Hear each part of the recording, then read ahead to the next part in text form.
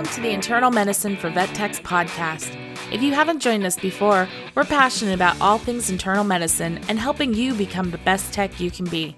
We'll be discussing interesting internal medicine diseases, how to work closely with pet parents, and how to become the go-to tech in your practice. Now, let's start the show.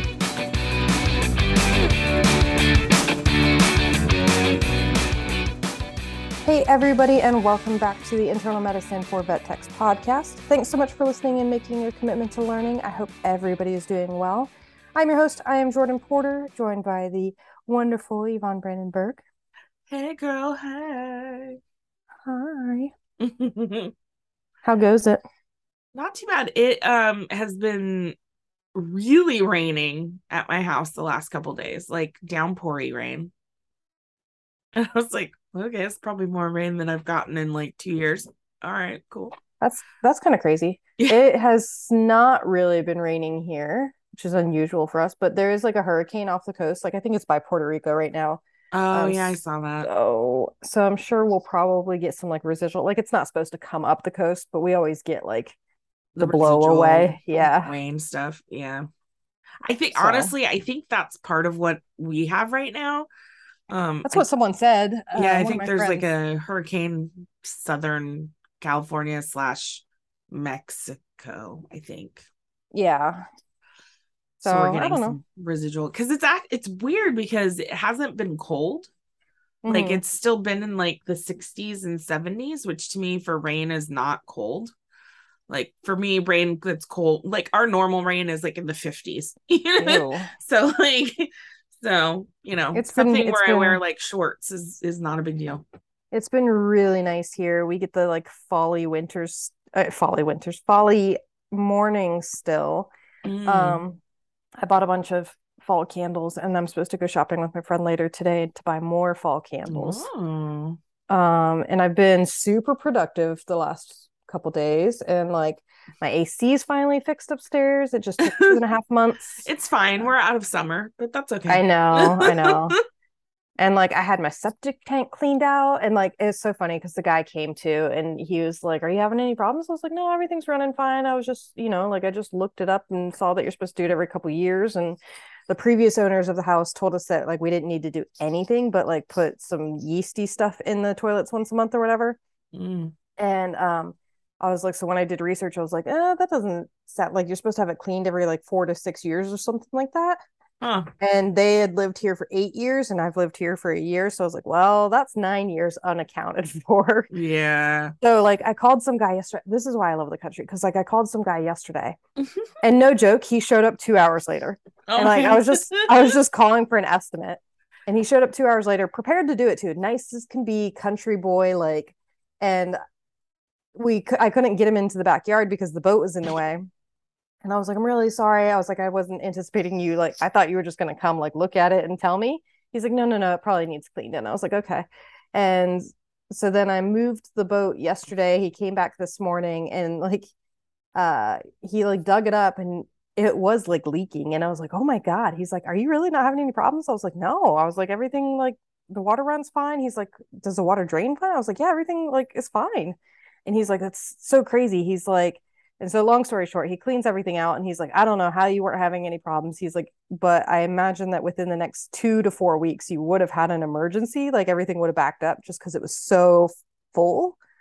Oh, wow. He's like, there's no way this has been done in the last 10 years. And I was like, well, according to my calculations, I was like, I don't think it has been. Yeah.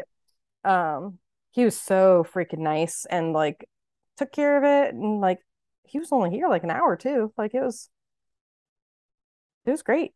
I was gonna say I don't deal with septic tanks and I'm so happy, but seeing as how I did have an emergency when we first started recording this podcast, that took me out of my house for a couple of months. Yeah. I'm not sure saying that I don't have a septic tank is okay. I know everybody's like, oh, I'm so happy I don't have to deal with that. I was like, to be fair, I was like, apparently I don't have to deal with it, but once every 10 years, even though I'm going to do it more frequently than that, obviously. But I'm just like, I was literally just sitting on my couch yesterday and I was like, I wonder what we're supposed to do with septic tanks. And then I called and like, that's funny. You had a spidey sense. I did, I guess, and like it really paid off, and you're like, thank God. yeah. Oh, I'm So sure everybody's so excited about all the adulting talk. I know. I called my parents too, and they're like, "Isn't being a homeowner great?" I was like, actually, I feel really good about like getting my house like taken care of before anything has a problem. Yeah, And seriously. other than the AC, that sucks that broke for so long, but Yeah. it could have been worse. Yeah, yeah. I mean, at least you have another one in the house. Like it's not like your only AC. That would be horrible. Yeah, that would have been miserable if it was the entire like downstairs unit. I mean, the downstairs unit had already broken down, so we were just cold in the winter. Mm. But oh well. Anyway, Mm. speaking of AC, we're talking about heat stroke today. Oh God, I know. We got through the summer, so Yeah, I might as well give all the information on how to manage heat stroke now that summer's over. yeah, it's fine. We are doing our monthly CE next month on October 15th, Saturday. It is through the membership. If you're part of the membership, then it is free. If you are not part of the membership, though, you can sign up for the newsletter and get the information on how to sign up. We do a monthly CE once a month, just a little webinar. It's $10 if you're not a member. It's free if you are a member of internal medicine for vet techs. And next month, we're talking continuous glucose monitors and how to use them in your practice. And Yeah. that's, like I said, Saturday, October 15th, 2022, if you're listening to this in the future. Right. Yeah.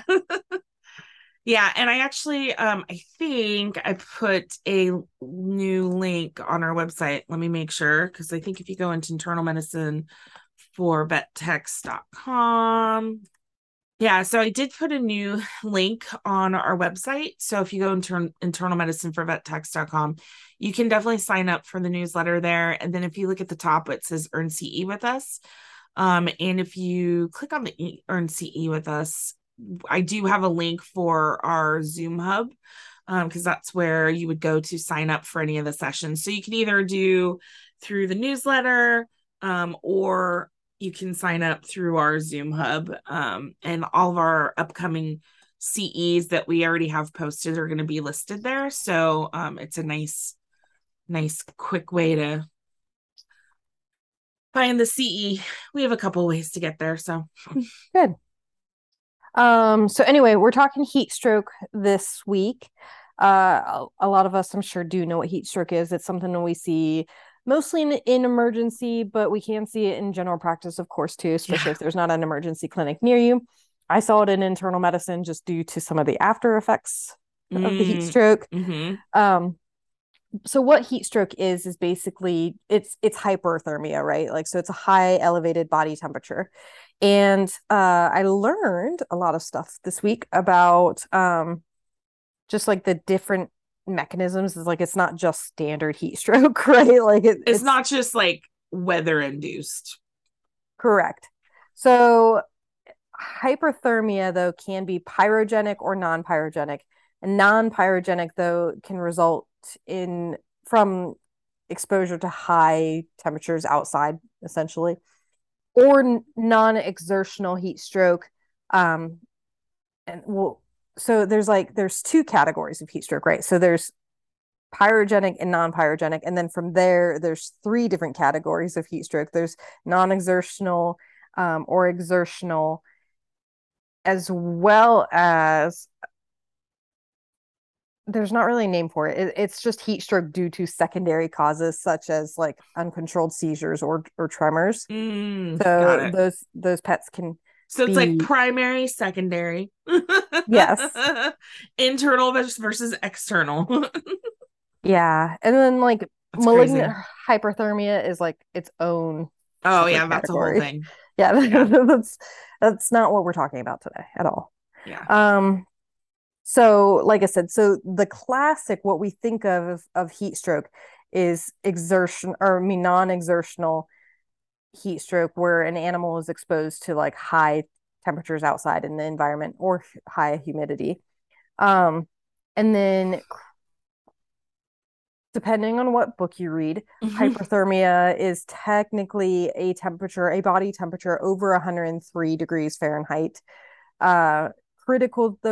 critical temperatures where multiple organ failure can occur is anything around 107 to 109 degrees Fahrenheit. For dogs and cats. Yeah, for dogs and cats. For people, I'm sure it's people. we don't talk about people. Just making sure somebody's not like, oh God. People temperatures and animal temperatures are different. In case when you have a fever, you're like, oh no, I'm only 101. That's a fever for people. Do you ever do that? You apply like animal temperatures to your own temperature? Yeah, like when I first had kids and like I had been a vet tech for a couple years and then like they got their first fever of like 101 or something like that. And I was like, oh, that's, we're good. And then I like it took me a solid 10 minutes to be like, oh, that's not. That's kids. That's awesome. One time Bailey had a fever of 105 and we ended up at the ER. And no joke, this is why human medicine is funky because like we called the doctor and we're like, her fever is spiking. And like at the time I had called the doctor, it was 103, 104. And they're like, you need to go to the ER if it goes above 105. I was like, okay, no problem. And like I had given her Motrin and stuff. And so then it goes like to 10, I think it was 105.3 or something like that. So we went to the ER and she had a really bad ear infection, which is crazy to me. But they didn't do anything. They just gave her more Motrin. And I was like, aren't you guys supposed to give her like IV fluids or something to cool her down? But like they didn't, and they just sent us home. They literally gave her Motrin. Like we were there for 30 minutes. They gave her Motrin and sent us home. And I was like, not even watching her for a little bit for seizures or anything. So I was not happy. That seems really weird. Yeah, I was not happy. Huh. Luckily, that was a one-time incident, and obviously Bailey did fine. Like we got her cooled down. Like I got in the bathtub and stuff with her, and like it was a lukewarm bath. We're going to discuss this a little bit further, but yeah, we got into like a lukewarm bath and like slowly brought her temperature down. Like she felt fine. It was amazing too because she felt mostly normal. She was just like a little bit more. She was a baby at the time, so she was a little bit more clingy than normal. But like she wasn't like vomiting everywhere or like there were very vague signs. It was crazy. Yeah. Anyway, back to animals. So again, organ failure and death can occur if temperatures rise to 107 to 109 degrees. I like that this link gave me the 41.2 degrees Celsius to 42.7 degrees Celsius. Oh, for our international friends. Nice. I'm sorry, international friends, though. That's the only information I have on Celsius. Yeah. So kind of going back to the categories, when we have pyrogenic hyperthermia, it can be induced by an increase in the set point response to disease. So when we kind of we'll talk about it a little bit more, but we know that the hypothalamus controls body temperature regulation within the body. And so in a normal body, there's a certain set point of like what is normal. So again, in dogs, in cats, we're talking mostly dogs because dogs typically get heat stroke and not cats. Yeah. But the set point means that like where their body is normally at. So a dog can be, their set point could be 101.7, another dog could be 100.3. And so it can vary, but they do have a set point, just like humans do. Which is why we want to make sure we take temperatures every time so we know what their set point is. Yep, exactly. Yeah. So with pyrogenic hyperthermia, though, this set point gets changed in response to disease. So when it comes to treating hyperthermia, differentiating between pyrogenic and non-pyrogenic is actually pretty important because it can change the way that we treat the disease process. Interesting. And so if a dog develops pyrogenic hyperthermia, then the underlying cause will guide the treatment versus a non-pyrogenic, then we treat the hyperthermia versus the underlying cause. Yeah, that makes sense. Okay. So it's funny though. So the studies on pyrogenic hyperthermia are mostly in humans. So active cooling of a patient, which we commonly think of when we think of a heat stroke patient. But when we actively cool pyrogenic case, we can actually cause metabolic stress and it can cause physical discomfort. So in a human study, so like if they have like a fever because of a disease process, then and that's more stressing to well, and I mean that makes sense because there's a reason the fever is happening. right? The fever in theory is supposed to help combat the bugs. Yeah. So when we try to tell the body that the temperature is wrong, but the body is saying that the temperature is where it's supposed to be, right? It causes a metabolic stress to the body because it's like, no, like my temperature needs to be here because the hypothalamus got switched, right? And so it can actually cause like literal pain to a patient, like when you try to cool them down. And so there was a study about injecting some sort of drug in humans that would cause pyogenic hyperthermia. And then the patients were actively cooled. And what happened was it resulted in an increase in oxygen consumption. And then patients reported physical discomfort. And so they found when they exposed patients to forced air warming, so like warming or cooling down the body, but with like warm air instead of cool air, those patients were most comfortable. Interesting. I mean, it makes sense. Like I think of like when I have a fever, right? Like your skin gets super sensitive, like, you know, that sensation, like you just touch your skin and you're like, ow, that hurts. So I can imagine like if you're trying to like actively cool, like that's more like that's more sensitive anyways. And so I can imagine that wouldn't feel great. Yeah. It's interesting that the oxygen consumption goes up too. I mean, that makes sense though, because that's like your metabolism, right? Like all your cells are increasing, so you're gonna have more oxygen consumption. So it makes sense, honestly. Like, right, kind of interesting.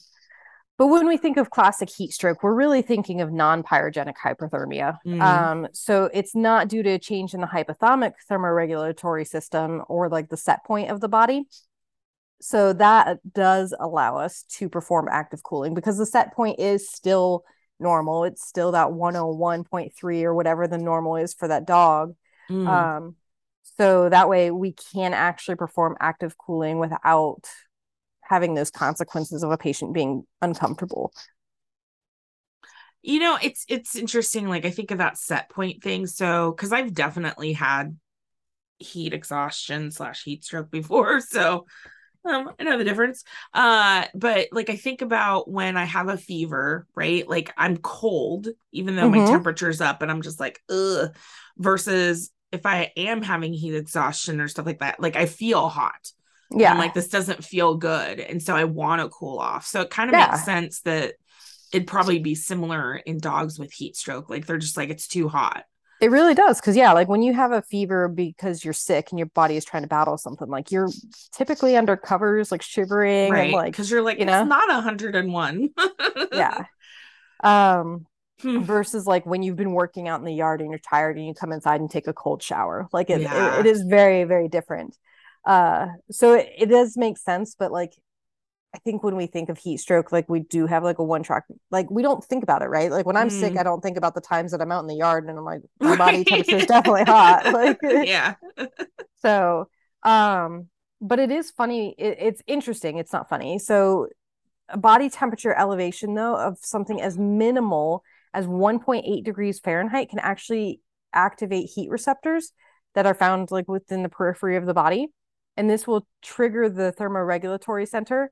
And then what happens is then the body, of course, is trying to respond to this elevation of the 1.8 degrees. And so what will happen is it'll induce constriction of renal and splenic vessels. It'll induce tachycardia and cutaneous vasodilation. And then makes sense. Because of these things, it'll result in increased blood flow to the skin where it can be cooled. So basically it's like the body's like, get the hot stuff to the surface. Yep, to cool Let's down. Cool it off. Yeah. Yeah. But so then amazingly smart, just saying. It really is. It really is. And then the hypothalamus will then also stimulate tachypnea and panting to assist in cooling. Yeah. Okay. Yeah. So when we kind of break it down, when we do develop, I'm going to say we like I'm a dog. I'm just going to pretend to be a dog during this episode. I mean, you're a dog. I'm a cat. It's fine. It's very much true. So when heat stroke occurs, I'm going to kind of break it down per body system. We had some really great resources, which I'll share obviously in the show notes like we always do, but there are some really great tables and stuff like that. So I'm going to break it down per body system. So when heat stroke occurs, we can have effects to almost every body system. Right. We're going to start with the central nervous system, and it's going to get a little bit like iffy when we discuss like what happens in the body. Because so talking central nervous system, what happens is cytotoxicity susceptibility is increased.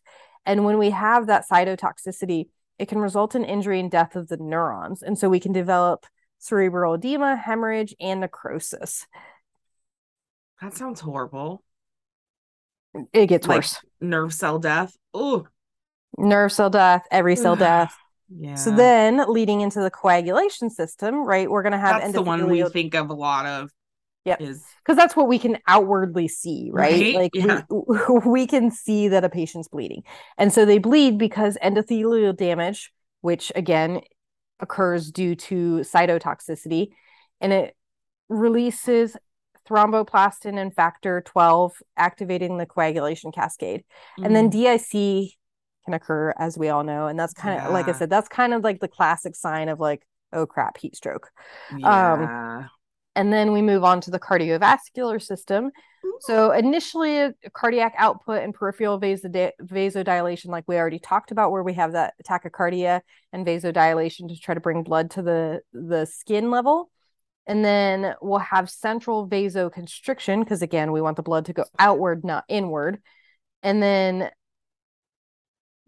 basically when those steps fail to cool down the body, venous blood pools, and then central vasodilation leads to decreased circulating blood volume, again because the organs don't have the blood volume, because the body's trying to push blood to the skin layer.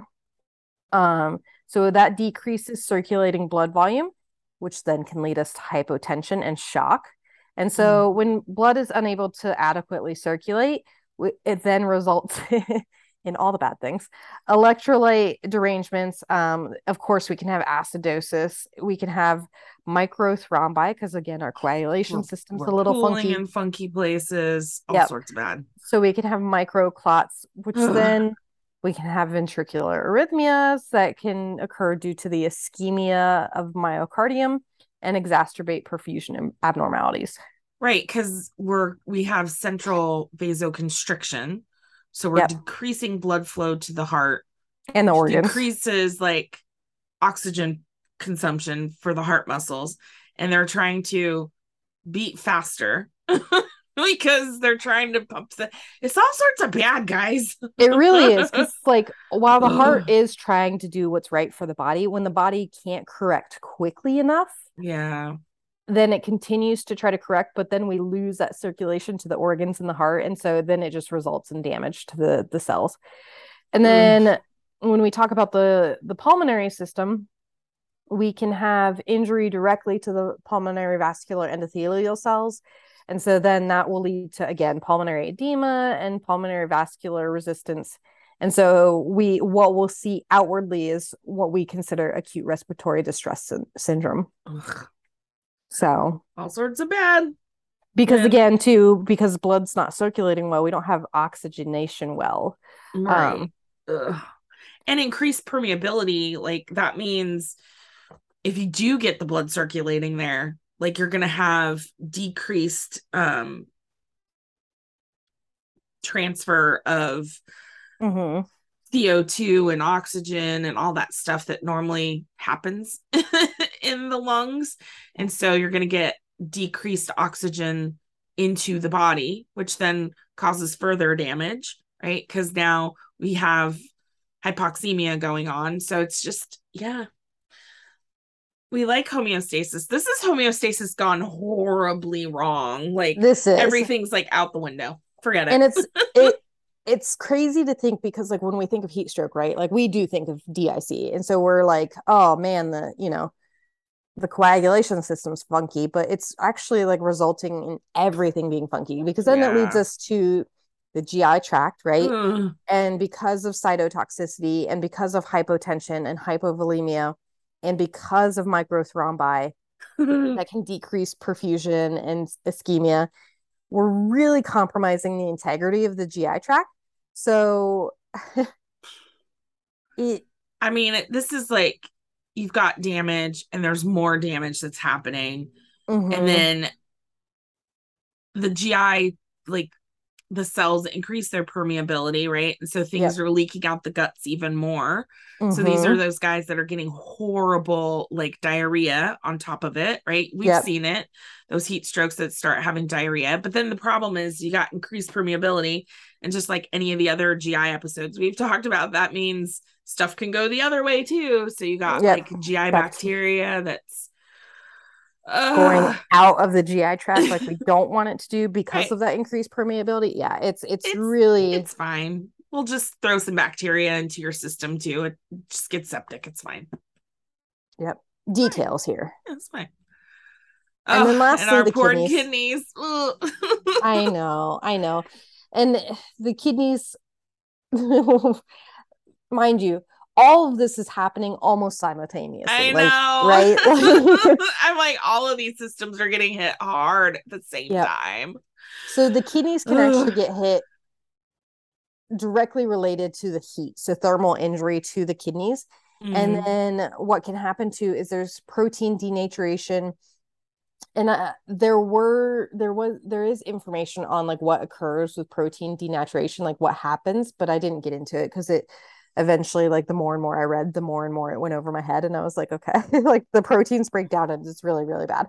And it can lead to tubular necrosis within the kidneys.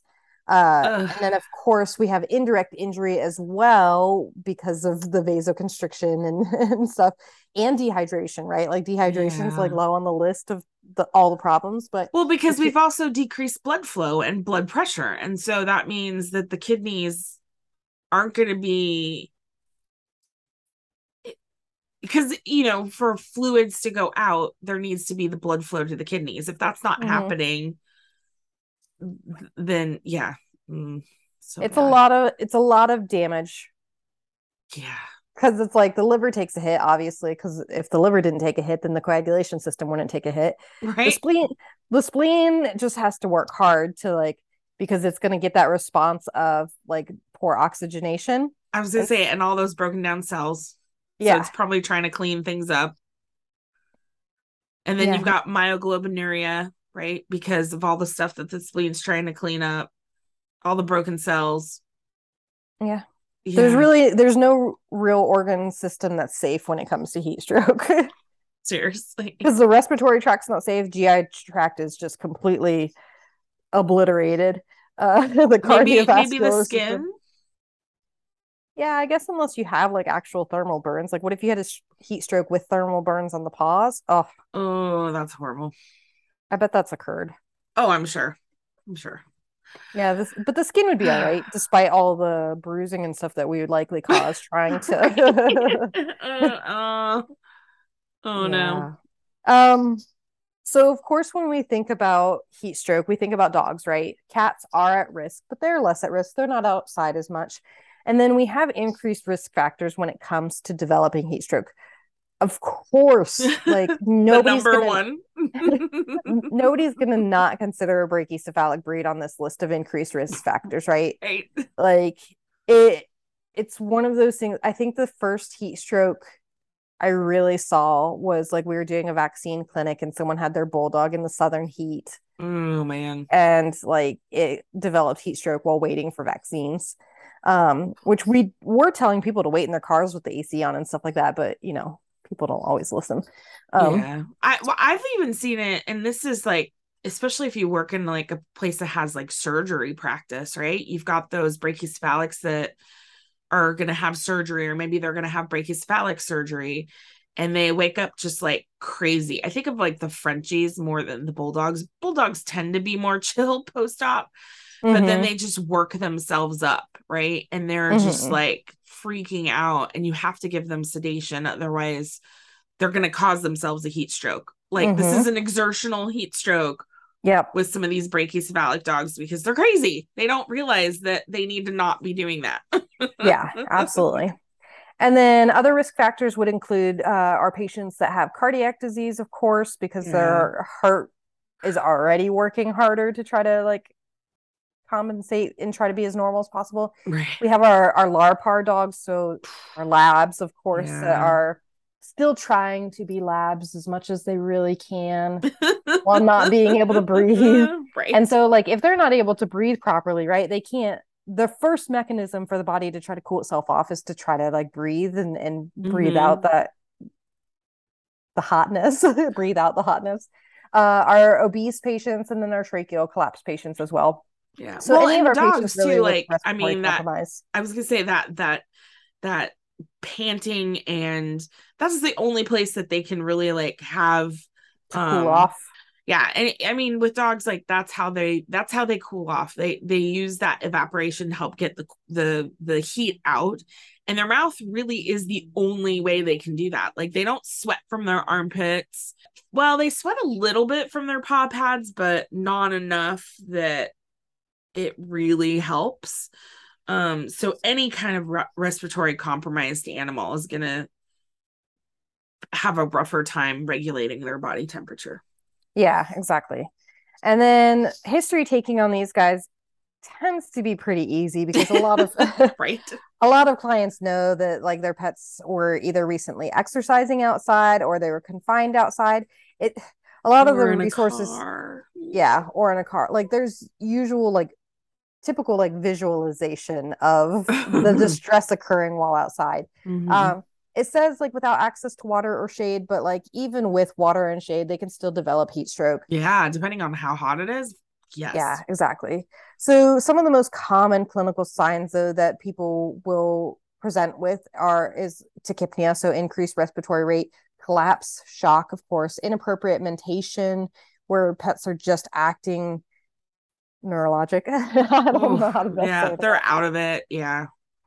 Some pets might even appear to the hospital with signs of coagulopathy.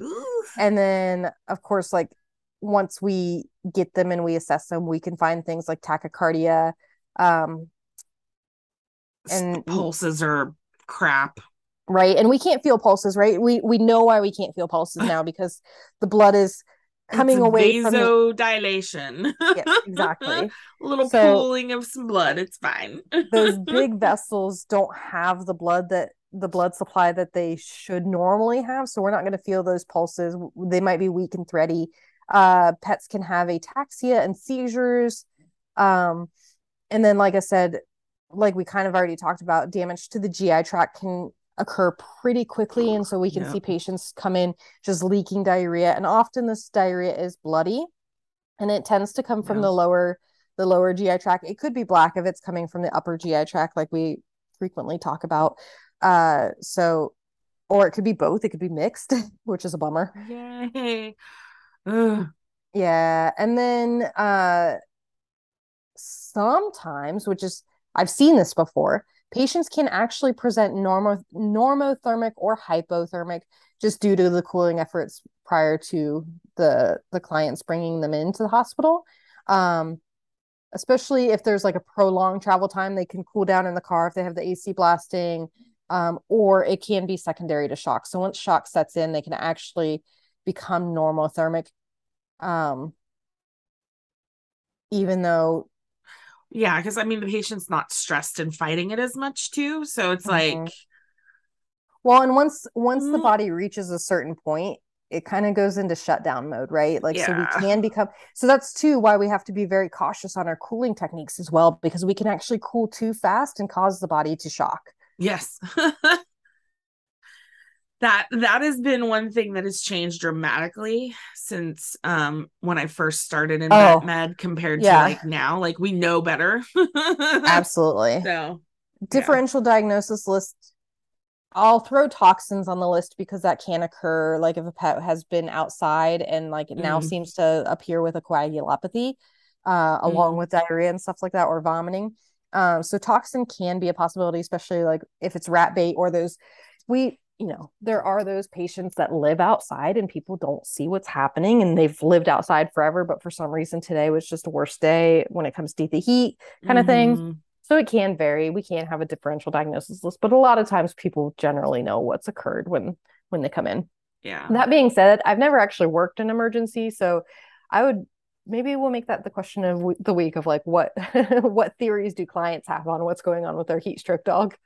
Yeah, I mean, I wonder if there's sneaky heat stroke patients, that we don't realize are heat stroke patients. Oh, there has to be, especially those patients that come in normothermic. Yeah. For sure. Like they have all the signs, but they're normothermic. Yeah. Then people probably assume toxin. Yeah. Interesting.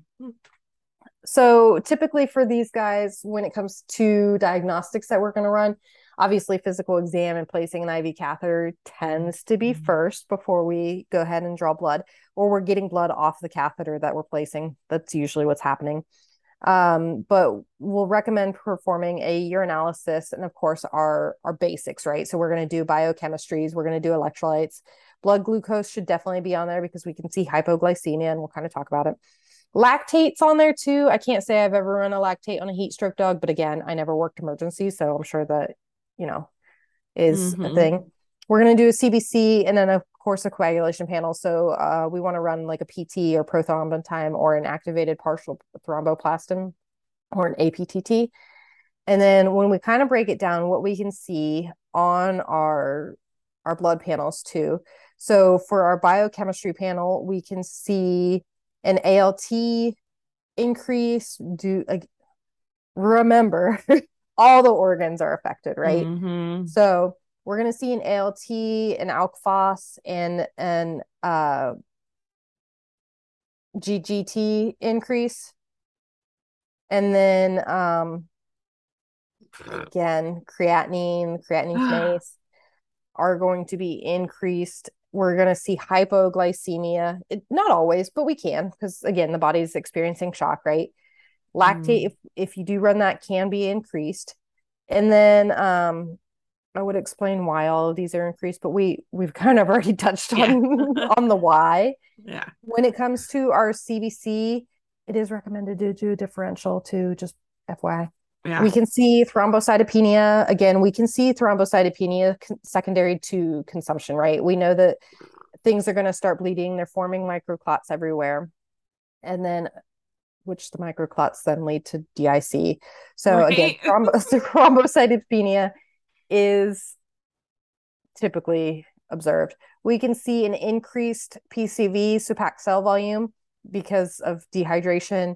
We can see an increase in hemoglobin concentration, and we can see an increase in nucleated red blood cells as well, because again, the bone marrow and the spleen are like, I gotta fix this, and like try to pump out more red blood cells as well. And then of course on our clotting panel, we're going to see an increase in our PT and APTT as well due to those prolonged clotting times. And so the body is not able to clot properly. So basically lots of elevated and bad things. Lots of red if you have a machine that burns in color. Oh my God, it's usually the red. It's really like heat strokes really are really scary. And like I can only imagine. It's hard because it's like the body feels so much, and it's like trying to combat it is like, you're hitting it from all fronts, and how do you even deal with that? Like realistically, like when it comes to just like logically, you want to try to fix it as quickly as possible, right? But like that's not the way you're supposed to do it. Like, which is like, I agree with you. When I learned in tech school, it was cool as fast as possible, and now it's just not. Yeah, they learned. So the body itself has ways to cool itself, like Yvonne kind of already touched on. So what the body is going to try to do is there's evaporation. So this can occur through panting, and that can get rid of heat just due to evaporating the water on the surface of the tongue. And then I was going to say, when it's hot outside, it's going to be harder to do this. Yeah. And then it can occur too rapidly, right? So like Mm-hmm. and then conduction can occur too. So this occurs when this is like back to like sixth grade science, I swear. Like I was like, when wait, I what? Ah. when I learned about conduction of heat, so it's when you touch something, like if you hold an ice cube in your hand, right? Oh, Like, yeah, and the yeah. Okay. ice cube makes your hand cold, but it's actually conduction works only in one direction, right? So like cool doesn't go to the body, it's just the heat comes off of the body, Right. which was fun to try to explain to my now sixth grade daughter too. But like she's learning about all that stuff too. So like if you touch something hot, the heat's going to transfer to your hand and make something hot. But if you touch something cold, the heat from your hand is going to transfer to whatever's cold. Yep. And make you cooler. So conduction, and then convection is where the movement of air over the body disperses heat. So cooling like from a fan or something like that can Mm-hmm. help kind of reduce some of that heat. And then radiation occurs when heat from the body dissipates into the environment. That's like just your normal body heat daily. Like with Mm-hmm. those infrared cameras, you can see the heat dissipating off of you, Yeah. radiating off of you technically. Mm. I know. Big These are words. science words. I know. So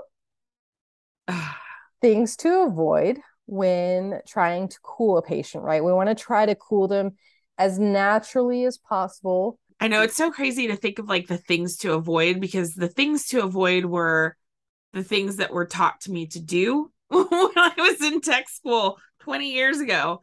And I definitely did this stuff because worked in a GP and unfortunately, we saw a ton of heat strokes come in. So it's crazy to think that, these are things we shouldn't be doing and we did them all the time.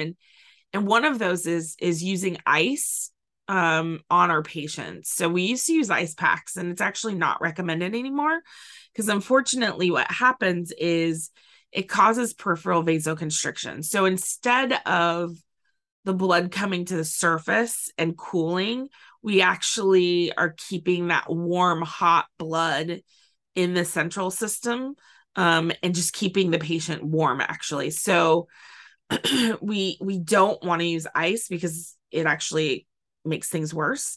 Not only that, but ice can damage the skin and make treatment uncomfortable for that patient. So ice is no longer recommended because of that.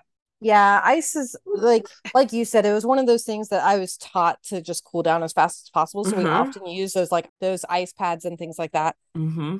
The other thing that we did, and I remember learning about this actually at an emergency conference, was to do gastric lavage with cold water or cold water enemas. And the idea was, right, you get the cold thing into the center of the system, center of the body to help cool things off. But actually, um, it can cause you're at a higher risk of like aspiration from the water, right? If you're doing gastric lavage. And then the cold water enemas, because we've already got a GI tract that's Increased permeability, permeability. it can actually cause more problems. So they just said don't do it. It actually the risks associated with it just outweigh the potential benefits. Yeah, and then it also says to try to avoid shivering in a patient, which is difficult, right? Like, Well, and I think that's one of those like if you cool them off too quickly, yeah. because I've definitely seen this where they'll take the patient and like they'll like submerge them in water and get them soaked. And it's Mm-hmm, like, and then they've got the fans on them and it's like it mm-hmm. cools them down too quickly. And Yeah. then, we get to you also don't want to drop them below a certain point because now then we're talking about hypothermia and Mm-hmm. then that causes problems. So it's Well, really important to monitor very closely during any active cooling to make sure yeah. we don't get too cold. And then kind of circling back to the shivering part is like the body's response is to shiver when it gets too cold. to try to bring that temperature back up. So like we don't want that imbalance. We want to slowly draw the temperature down. And typically we'll stop cooling just before it gets back into the normal range and try to let the body cool itself back into normal. We don't want to cool them down to 100 degrees and then the body keep going. Yeah. Because the body's unbalanced, right? Like it's just not. Yeah. The other thing, and I don't think you had it in your notes, but I was also taught at one point to do alcohol on the pads. Yeah. And they actually don't recommend that because one, it can cause vasoconstriction, but two, they can, depending on how much alcohol you use, they can actually absorb some of the alcohol and then it becomes an issue. So just water on pads is fine. Yeah. And just using just kind of cool / lukewarm water. And then using the fans to help cool them off. Yeah. And so it is ideal to try to reach body temperature between like 103 and 104 and then discontinue active cooling in order to avoid that like rebound hypothermia.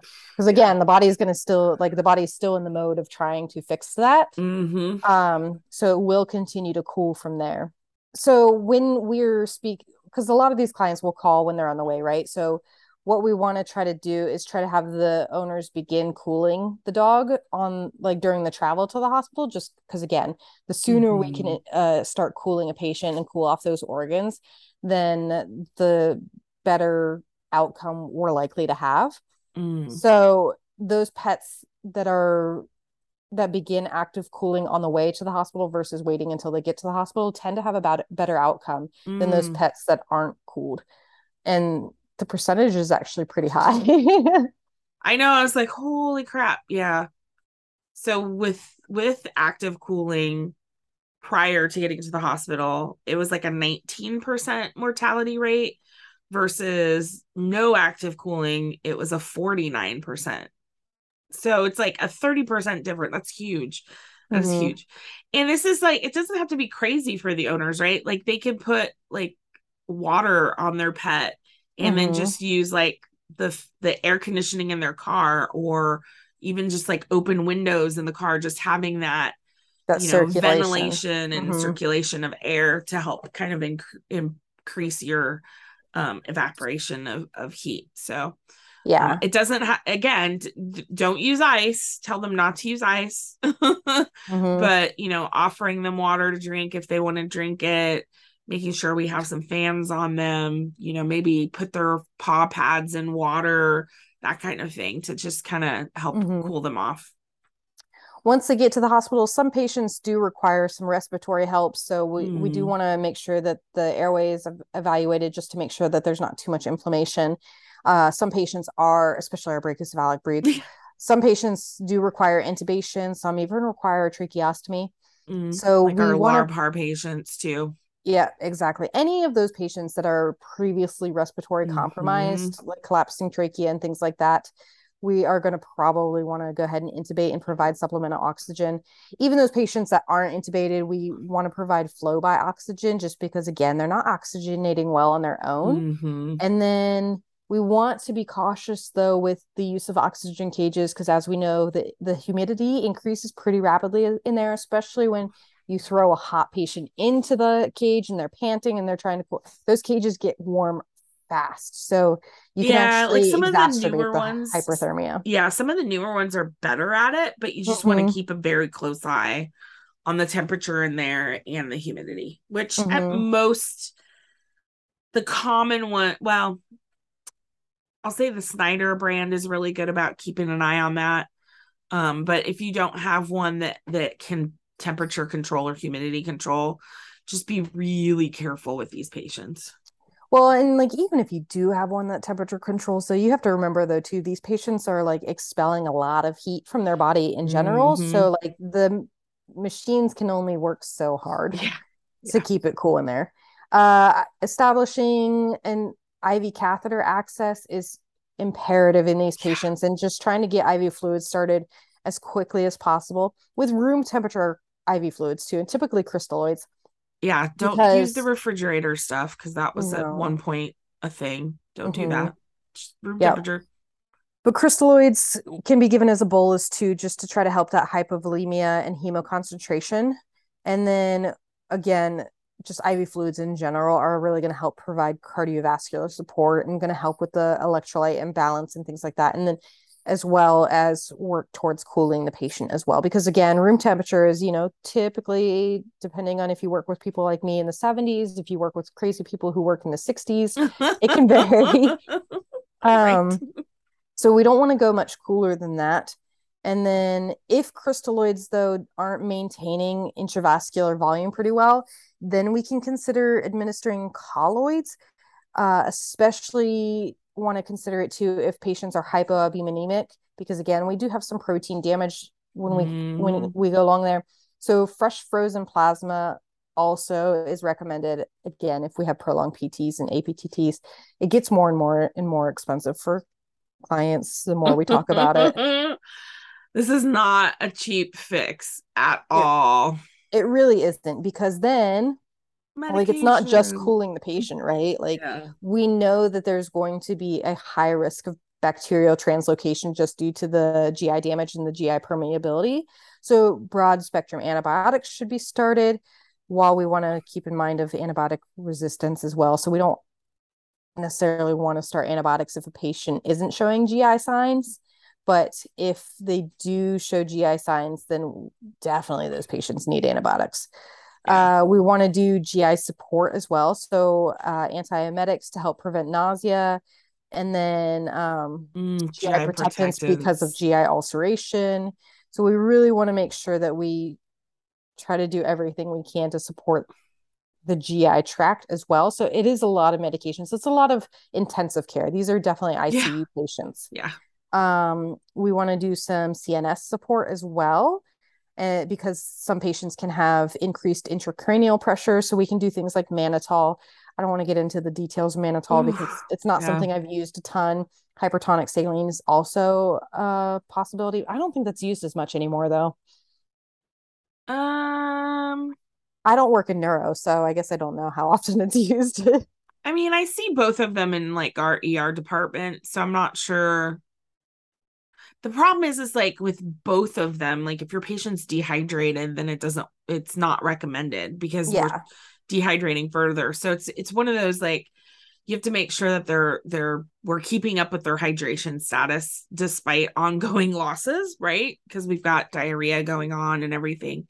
So as long as we can get them to like a, normotension, then we can do, or not normotension, excuse me, normal hydration, then we can potentially do mannitol or hypertonic saline. But it's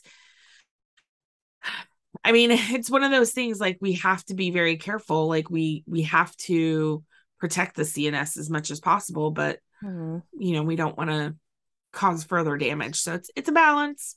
Yay. Well, and leading into nursing too, if we have patients that might have suspected cerebral edema, we want to do things to help reduce the effects of that. So things, minor things too, just like elevation of the head and avoiding compression of the jugular veins. So that's where, like, if a central line is placed, especially using a jugular vein, we want to be very cautious with our wraps. Jugular veins and central lines are very much contraindicated if we have coagulopathies. I was like, so, just avoid the jugular veins. Just don't touch them. If you have a heat stroke patient in general, maybe, never mind, I'll just make that my tip of the week. Cardiovascular support needs to happen too, and just monitoring, because these patients can have ventricular arrhythmias, and then damage to the myocardium. So kind of treating these patients with lidocaine can help with the arrhythmias, and then just monitoring the heart long term too, to make sure there's no long-term effects.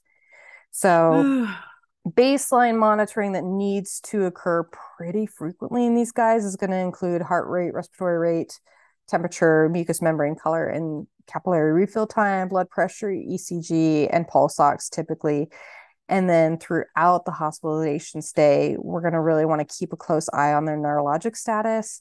We're going to want to keep a close eye on those PT and APTT numbers, packed cell volume and total protein, glucose and electrolytes, and then, of course, our acid-base balance in our patients. And urine output's big too, because these guys are trying to compensate long-term. And because we run the risk of renal damage too, these guys can become oliguric, and that's not good. No. It's just bad all around in general. Yeah. Like, it's a lot of monitoring, and it's not outpatient care. There's no such thing as outpatient care when it comes to heat stroke. No. And obviously the higher the temperature, the more damage there is. So that's another reason why it's really important to get a temperature when they first get there. If the clients can get a temperature like on their way, obviously that's great. I mean, don't make them stop and get a thermometer, but like if they have like their pet thermometer at home, like they should hopefully at least take a temperature so they can do their active cooling as well. And yeah, it's yeah. I think client communication for these patients, one of the biggest parts is going to be just talking about like the hospitalization, how intensive it is, really making sure that they understand that this could be very expensive. And even with it being very expensive, there's no guarantee that their pet's going to like make it. Like it just depends on how much damage and whether or not, it was caught early enough. Because again, when we talked about the mortality rates, it's 40% mortality rate is pretty high. Like that's significant. So, again, client communication. Yeah, and prevention is going to be key too, right? Like we want these patients to make sure that they have adequate shade and drinking water outside, exercise only during cooler parts of the day. Never want to leave dogs alone in closed vehicles. I'm not going to start on a soapbox on that one. That goes for babies too. That's it. That's all I'm going to say. We want to acclimate dogs to warm temperatures for up to 2 months. So don't just gradually increase your time outside if they have to be outside during warm times. Especially if you move, like if you move from a cooler region to a hotter region, like don't expect them to be doing what they normally would do. It's not good. If they have like upper airway obstruction, so like brachycephalic disease, laryngeal paralysis, anything like that, talk to them about surgical fixing of that thing to help prevent, the increased effort that potentially happens. And really, like I usually tell clients, like if your pet has had heat stroke before, they're going to be at a higher risk of it just because they've already had it. They have. So just, be really cautious and keep an eye on them in the future. Cautions. I will say caution of the week, or cautions we should talk about. I definitely think just the active cooling and understanding that is different than it used to be. So, don't use ice. There's a lot of good resources out there now too, to like kind of read up on it a little bit. Yeah. So, but 100%. Yeah, definitely be cautious when it comes to active cooling. We want to do slow and steady. Yes. Slow and steady wins the race. It's the tip of the week. My tip of the week is if you suspect a heat stroke dog, please don't poke the neck. Please use small veins. So if we can we want to save catheter legs, right? But we want to use the smaller veins. If we can use pedals, great. If not, then lateral saphenous, medial saphenous, not femoral, not jug, things like that. Yeah, just remember these guys they're gonna have coagulopathies. And they're gonna bruise a ton and they're gonna bleed a lot. They're gonna ooze. Yeah. I would say the second tip of the week to kind of go along with that. So that's your like in hospital tip. I'm going to say outside the hospital, if a client suspects heat stroke, just have them start actively cooling on the way. Because again, that is a huge difference as far as mortality rate. So, give them a leg up and have them do active cooling. Yeah. Without ice. Without ice or alcohol. Right. Just water and a fan, guys. And now for the question of the week. What are some people's excuses for why their pets present like heat stroke but aren't heat stroke? You know what I mean? Like where clients are like, there's no way this is heat stroke. I think it's this. Like, oh, I don't know that. Oh, that's what it's probably going to come from an ER tech. I bet someone has a story. Well, and I think too, like another question, like if you don't have a cool story, I would say, what's an unusual heat stroke that you've dealt with? And what I mean by that is like, we all know dogs locked in cars. Like that's like a give me, right? But like, did you have like husky going for a run with their owner? Right? I've seen that in Georgia. I was like, who in their right mind? Who in their right mind is like, let me go jogging with my 2 huskies in August in South Carolina? Right. You know, it's funny, like to kind of go along with that husky thing, where people used to do shave downs for all fluffy animals during the summer. And that's not a thing now because they figured out that actually makes them retain heat. And I was like, yes, bodies are amazing. They've developed processes to keep themselves cool. Evolution's don't crazy. Mess with that. Right? Yeah, that's a good point. But all right, well, that's all I got on heat stroke. Definitely, I would say look at like the emergency and critical care stuff, because 100% they're dealing with heat strokes more than we are. Absolutely. Absolutely. And I've definitely seen my fair share. I've seen some bad ones. And I've seen some that do great. Like, you know, it took them a while, but they were able to get out of the hospital. So yeah, absolutely. So all right, guys, I hope everybody learned something this week. I know I did. That's all I got for you. And then I hope everybody has a good week. Keep getting your learn on, and we will chat with you guys next week. Bye, everybody. Bye.